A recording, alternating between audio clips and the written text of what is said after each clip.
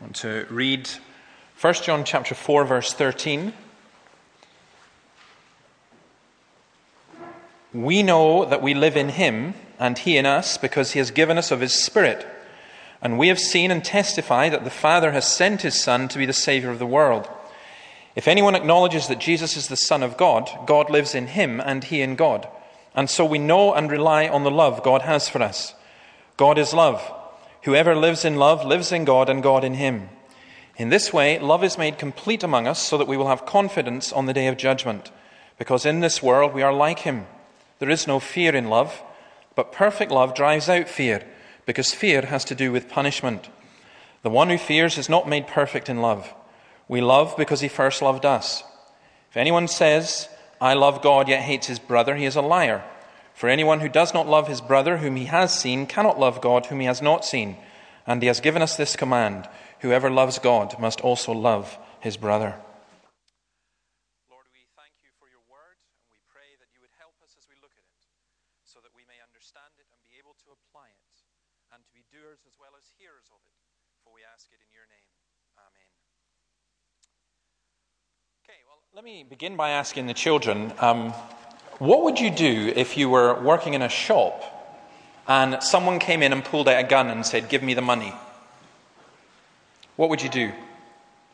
They pointed a gun at you. Josiah. You'd snatch it off them and point it at him. Okay. That probably is not going to work, because he's like 6'6", okay? Much, much bigger than you, and he's got the gun. Eden. Pray to God to help you. Okay, that's a great one, yeah?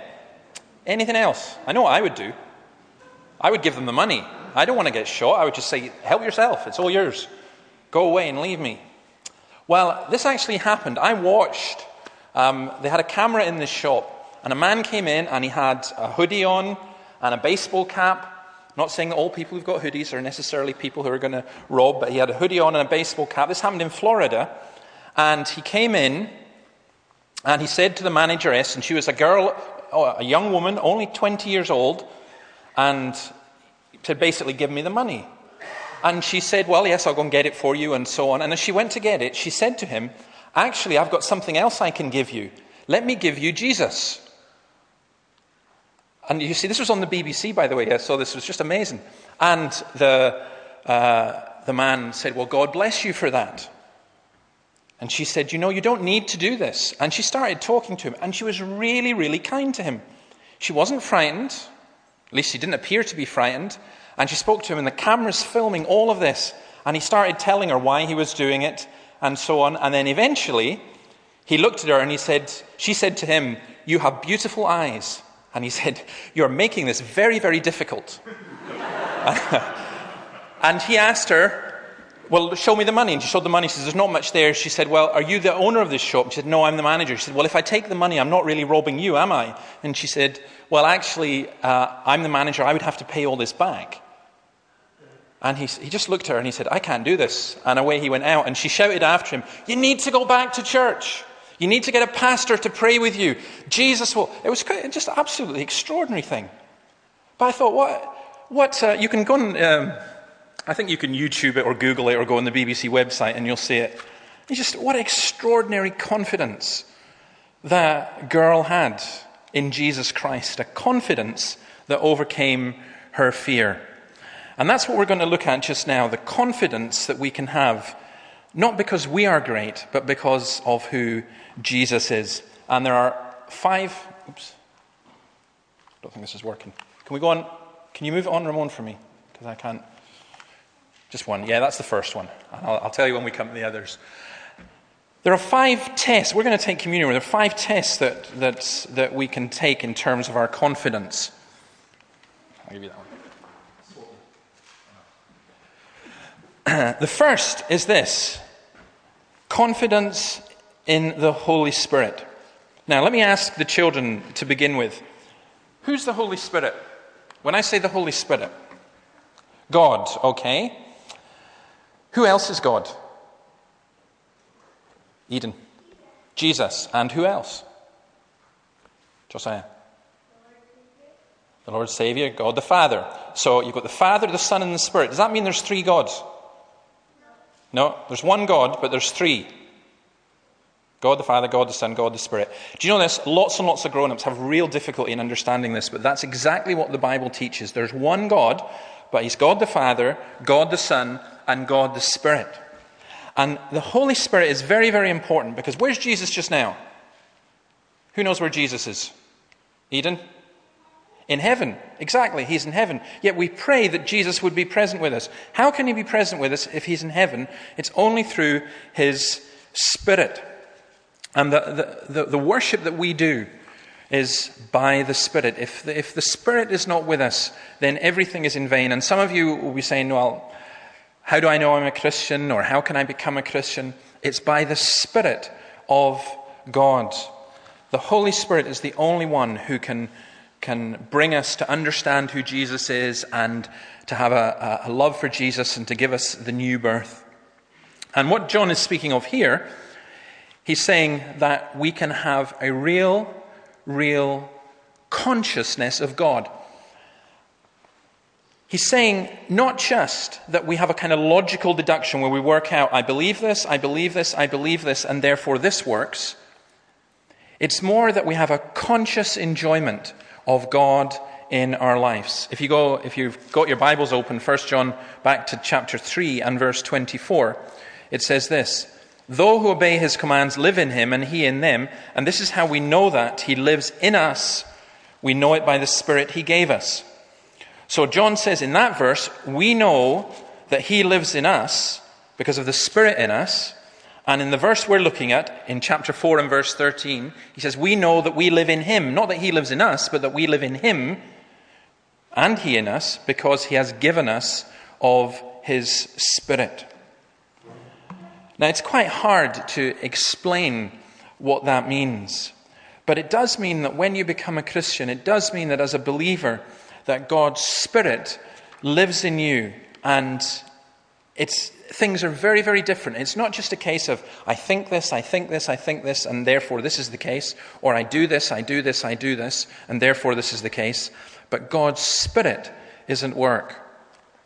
Now, what's interesting here is that John says that the Spirit lives in us so that we can believe and love. Not because we believe and love. There are some of us, and a lot of Christians just don't grasp this, who think, if I believe and if I love, then God's Spirit will be within me. But what John tells us is, you can believe and you can love because God's Spirit is within you. The natural person can neither believe and love in the way that God asks. In our fallen, unrepentant state, we are both blind and selfish, and that's why our greatest need is always of the Spirit.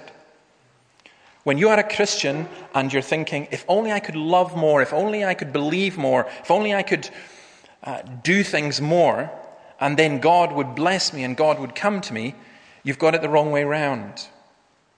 You need to have God, we need to have God fill us with His Spirit. We need to have God in our life. And the result of that is that we will love and that we will believe. It's like when we do the communion. We talk about the presence of Jesus Christ. There are some churches that teach that the bread that we have here, that within that bread itself, as soon as it's prayed for, it becomes the body of God. It becomes the body of Jesus. It literally becomes that. Now, biblically, I think that is nonsense, as well as logically nonsense. When we say that God is present with us, it's not because of bread. It's not because of a priest. It's not because of special buildings. We are saying that God is with us because of His Spirit being present. We sit at the table. When we take communion, we call it sitting at the table. We don't actually go and sit at a table. But if we did, we're saying this is the Lord's table. We've been invited there by Jesus Christ. And we have His presence. In the Jewish Passover, some of you will know this, that if you had a Passover in the home, there would always be a seat left empty at the table for the Messiah who hadn't yet come. In the Christian church, we don't have an empty seat because we believe that Jesus is present, and He is present by His Spirit. So that's our first confidence, This is our second one. Oops, can you move? That's it there. Confidence in the testimony of the Son, verses 14 and 15. We have seen and testify that the Father has sent his Son to be the Savior of the world. Again, let me ask the children here. How do you know the truth? How do you know what's true? That's actually a really, really difficult question. But I'm almost tempted just to ask the adults, actually. How do you know? How do any of us know what's true? If you wanted to find out something, what would you do? And go to Wikipedia is not the answer. Ask God. Okay. Apart from God, is there anyone else you would ask? Josiah? You'd ask Eden, did you say? Oh, Jesus. Oh, sorry. Yes. You'd ask, not your sister. Okay. Jesus. Ask God. Ask Jesus. Anyone else you would ask? If you wanted to find out something.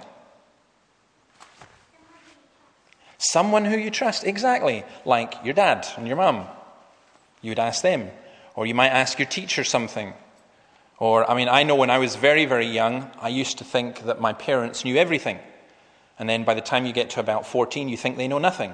And then you get a bit old and you realize they do actually know something. But it's the case that you ask people, it's a great answer. You ask people, Elsa, who we trust. And people will tell you and they will give you what we call a testimony. And here, what John is telling us is we know that we live in him because he's given us his Spirit. And we know because he's given us this testimony. And we testify that the Father has sent his Son to be the Savior of the world. This is the testimony. God has sent his Son to be the Savior of the world. In the story of the woman, the Samaritan woman, in John 4 and verse 42, we read this, that the other Samaritan said to the woman, "We no longer believe just because of what you said. Now we have heard for ourselves and we know that this man really is the Savior of the world." We believe this. Christians believe this. Not just as a kind of test, not kind of a question that you would answer, but because the sending of God's Son is the supreme evidence of God's love. We feel the truth of the gospel because the gospel is true. That's the important thing. Sometimes we might not feel it, but it still remains true. And what we are told here is that the Father sends the Son as Savior and the Spirit as witness to that. And there's also another witness. The witness is that of the apostles. We have seen, and John is talking about the apostles, we have seen and testify that the Father has sent his Son to be the Savior of the world. Some people will say, I'm only going to become a Christian if I can see it all with my own eyes. That's not how it works. We believe, we trust people. We trust what God has said. We trust what the apostles have written down. We trust what the Scripture says. And because of that, we know and are sure and are certain. The apostles are trustworthy witnesses. There's a real problem with people who say, I'm not going to believe unless I see it for myself. Because you have a problem. You're not going to see the crucifixion. Happened a long time ago. There are lots of things that you are not actually yourself going to see. And even if you did, you're not in a position to judge that. But here we are told God has given us a testimony. And it's on this testimony that we rely. How do I know that Jesus is the Savior of the world? How do I know that God lives in us? How do I know that these things are true? Because it is the testimony of God. And when you are a Christian, what you are doing is you're making a single and a public confession to that. We talk about making confession, and there's two ways that we can do that. A couple of weeks ago, as some of you know, I was in France, and we were in this Anglican church, and except it was in a jazz blues cafe, and it was quite interesting with the jazz blues music mixing with the Christian hymns next door. But at one point in the service, the man said, well, we're now going to make confession. And there were some people in there who didn't know, weren't used to being in church. And one girl thought, oh no, what am I going to confess to? What have I done? But it was quite funny because the woman in front of us leaned over and said to her neighbour, I wish I hadn't had that glass of wine last night. And because this idea of confession, we're going to confess the sins that we have done. We do that at the beginning of the service there. We together confess that we are sinful to remind us that we need a Saviour. But the good confession, the most important confession, when we are taking communion is this. We are making confession, as some church traditions put it. And what we are doing is we are professing and confessing, not that we are good or that we are worthy, but that Christ is the Son of God, the Saviour of the world. Yes, Lord, I believe that you are the Son of God, the Saviour of the world. People ask, how do I become a Christian? In one sense, it's the most difficult thing in the world. In another sense, it's the most difficult thing in the world because it's the easiest. Because all you have to do is believe that Jesus is the Christ, the Son of God, the Saviour of the world. By doing that, you're acknowledging you can't save the world. You're acknowledging you can't save yourself. You're acknowledging other people can't. And you're relying wholly and absolutely on Him. Jesus said, unless you come to me like a little child, you won't even enter or see the kingdom of heaven. And a little child can say, yes, I trust you, Jesus. I trust that you are the Saviour of the world. I believe what is said. That's what John is saying here in the testimony. We have confidence in the testimony of the Son. And then we have confidence in the love of God. Verse 16. So we know and rely on the love God has for us. God is love. Whoever lives in love lives in God and God in him. I guess the most famous verse in the Bible. What would any of the children think the most famous verse in the Bible is? Do you know any verses in the Bible?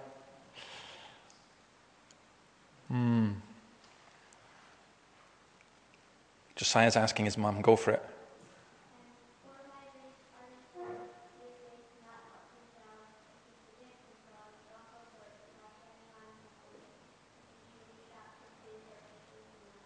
Brilliant. Ephesians 2:8-9. Now you see, I wouldn't have put that as the most famous verse in the Bible, but that's brilliant. That's absolutely spot on. Great. Okay, that wasn't the verse I was thinking of, though. Now there's a lot of verses, so Josiah, it depends how many you've got memorized before we would get there. I'm thinking of John chapter 3, verse 16, because this is John who wrote this. And that says, God so loved the world that he gave his only begotten Son, or his one and only Son, that whoever believes in him shall not perish, but have everlasting life. When we say that we are Christians, sometimes people, they misunderstand that. They think it's being very, very arrogant. Or when we take communion saying because we're trusting in Jesus Christ, sometimes people think, you think you're better than other people, but no, we don't. Because we know and rely on what? Verse 16, we know and rely on the love God has for us.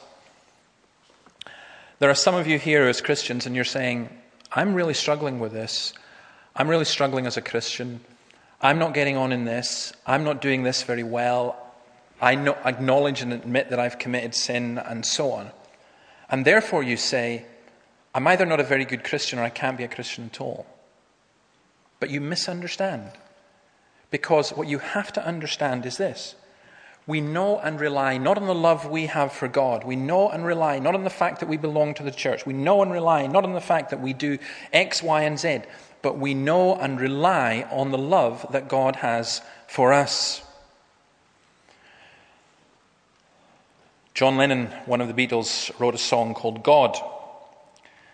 And it was a song basically saying why he didn't believe in God. He didn't believe in Jesus. He didn't believe in all the different gods that were said. He didn't believe in the Beatles. He didn't believe in anything. The only thing he believed in was me or himself, which is an incredibly sad position to be in. When Bono of U2 wrote a response to that, he wrote a song called God Part 2.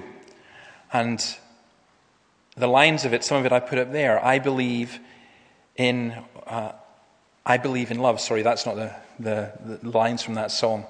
It's from another U2 song in a moment. I'll say something about that. But he said, I believe in love. And he wasn't being vague. He was talking about what is said here. God is love. We know and rely on the love that God has for us. To love sinners, says one man, is never a human achievement, and where this is found, it shows that God is present.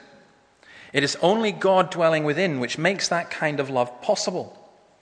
Again, let me stress, it's not love and God will come to you. It's God has come to you so that you can love. Going back to you two, the words I put up there is from another song called When Love Comes to Town. I'm going to jump that train. When love comes to town, I'm going to catch that flame. Maybe I was wrong to ever let you down, but I did what I did before love came to town. And he talks about how, in that song, Bono talks about how he's let people down, how he's hurt people, how he's done so many things that are wrong. But then love came. And it wasn't his love for other people. It was the love. I was there when they crucified my Lord. I held the scabbard when the soldier drew his sword. I threw the dice when they pierced his side. But I've seen love conquer the great divide. It's God's love living within a believer that ensures confidence, expels fear, and encourages us to be like Christ. That's why Jesus says, whoever drinks from this well will never get thirsty again. How can we be confident in the love of God, the cross of Christ? It's as simple as that. You don't sit at the Lord's table as though, I don't know if people still do this, as though you have a daisy chain going, he loves me not, he loves me not. The Christian sits at the Lord's table, takes the bread and takes the wine, and just simply says, he loves me. We have confidence in the love of God. We have confidence, verses 17 and 18, on the day of judgment. In this way, love is made complete among us, so that we will have confidence on the day of judgment, because in this world we are like him. Let me again go back to the children and ask you, have you ever been on a camp? Yeah? This is free church camps a long time ago. I don't know if they still do this. Maybe I should ask Izzy, but do you ever do dorm inspection? Yeah, Izzy definitely does dorm inspection. You did dorm inspection. Right, dorm inspection is when you are told that the leader of the camp is going to come round and inspect your room to see that it's tidy. I think this would be a great idea if parents did this every single day. No, that might not work. But dorm inspection. Now, some of the camps I went to, we had dorm inspection. I couldn't care less about dorm inspection because the leader, to be honest, they didn't seem too bothered and I wasn't too bothered about them. But I remember one camp I was at, I was terrified that if the leader came around and did dorm inspection and found a shoe out of place, be really quite scared when you took it really, really seriously. Well, there's a sense in which when we talk about the day of judgment, people think of it a little bit like that, as though God is inspecting what we've done in our lives. And if we're being completely honest, we would be afraid of that. Because there are things that we have done, there are things that we have said, there are things that we haven't done that we should have done. There are things that we would be very, very embarrassed for anybody to know about, and for Almighty God to judge us on that. It would make us very, very, very afraid. But here John says this. He says, we're not afraid. There is no fear in love, but perfect love drives out fear. I think that some of us find it very, very difficult to love because we are afraid. We're afraid to love somebody in case we get hurt, because love implies trust as well. We're afraid to commit ourselves to someone in case we get hurt. We're afraid because of what we know, because of what we have experienced in the past. It's a bit like you may not know what fire is. You stick your hand in the fire. After that, you're afraid of fire. And for many of us, in terms of relationships, including relationships with God, relationships with other people, relationships within churches, relationships in marriage, with family and so on, it is very difficult for us because we're afraid.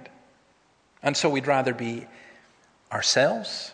We'd rather be self-contained. We don't want to let anyone in. We don't want to let anyone hurt us. That's why we find it difficult to love. Well, John is telling us that we can have confidence in the love of God, such a confidence that enables us not to be afraid of God and not to be afraid of loving other people. In chapter 2, verse 28, there's confidence in Christ's coming. Chapter 3, verse 21 and 22, we have confidence in prayer. There is a difference between the fear that John speaks of and the reverence and the awe and the respect that is due to God. Hebrews 5 verse 7, Jesus, during the days of Jesus' life on earth, he offered up prayers and petitions with loud cries and tears to the one who could save him from death, and he was heard because of his reverent submission. Jesus honored his Father. Jesus feared his Father in the right way. But there is a wrong kind of fear that keeps you away from somebody. There's a respect that you can have, but there is a fear that keeps you away from God. And it's a contradiction to say that we approach God in love and we hide from him in fear at the same time. And I think a lot of us as Christians, there's a kind of mixed emotion that we try and do these two things. We try to approach God in love, we hide from him in fear. Again, that's not where we should be at. Romans 8:14, those who are led by the Spirit of God are sons of God. For you did not receive a spirit that makes you a slave again to fear, but you received the spirit of sonship, and by him we cry, Abba, Father. Every single religion and every single cult in the world makes you afraid. Afraid to leave the cult, afraid to do this, afraid to do that. What the gospel of Jesus Christ does is it gives you a glorious liberty, a glorious freedom. We're set free to serve the living God. So love for God, the love of God gives us love for him, and love for him overcomes the cringing fear of God. I fear God in the sense of reverence him, but I am not afraid of God. God corrects and disciplines, but does not punish his children in that way.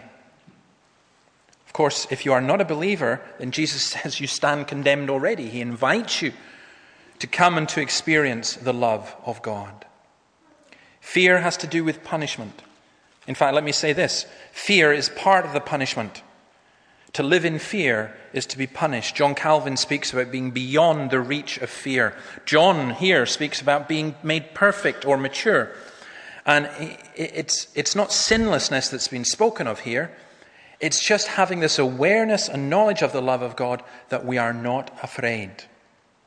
That we don't have that craven, oh no, God is going to get me type of fear that religion instills in people. And again, in the communion, that's what we do. We take the wine, which reminds us of the sacrifice of Jesus, the blood of Jesus that John has already said turns aside the wrath of God. The blood of Jesus, which cleanses us from all sin.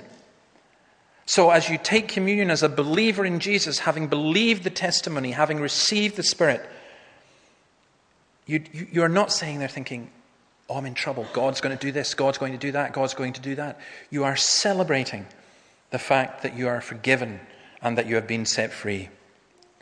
And then the last one is just simply this. Verses 19 to 21. We love because he first loved us. It's not just that we have confidence in the love of God, but we have confidence to love people. I asked the children this before. What you would do if you love someone. I can remember all the answers about giving them your last Rolo and all that kind of stuff. You don't love and hate somebody at the same time. We are not afraid of God, but we love him. And because of that, we love our fellow Christians. Indeed, our love for God is shown by love for his people. The perfect love that casts out fear, the mature love that casts out fear, is a love that casts out hatred as well. Sometimes you get people who say that they are Christians and they say that they believe in Jesus and they believe all the right things and they believe the testimony, but within themselves there is a hatred for another Christian and for other Christians. But that's ridiculous. To affirm one's love for the unseen whilst failing to love the seen is to believe a fantasy. Look what Jesus does, verse 21, it sums it up. He takes two verses. Jesus takes two verses. Deuteronomy 6:5, love the Lord your God with all your heart, with all your soul, with all your strength. And Leviticus 19:18, do not seek revenge or bear a grudge against one of your people, but love your neighbor as yourself. I am the Lord. Jesus takes those two together, and in Matthew 22, verses 37 to 40, he summarizes the whole of the law by putting them together. And John says, look, what the Old Testament law could not do.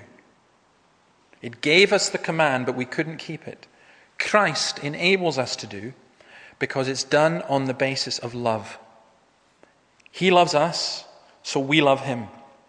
He loves us, so we desire to do what pleases him. He loves us, so we love his people. And again, when that comes to the communion, it's very straightforward.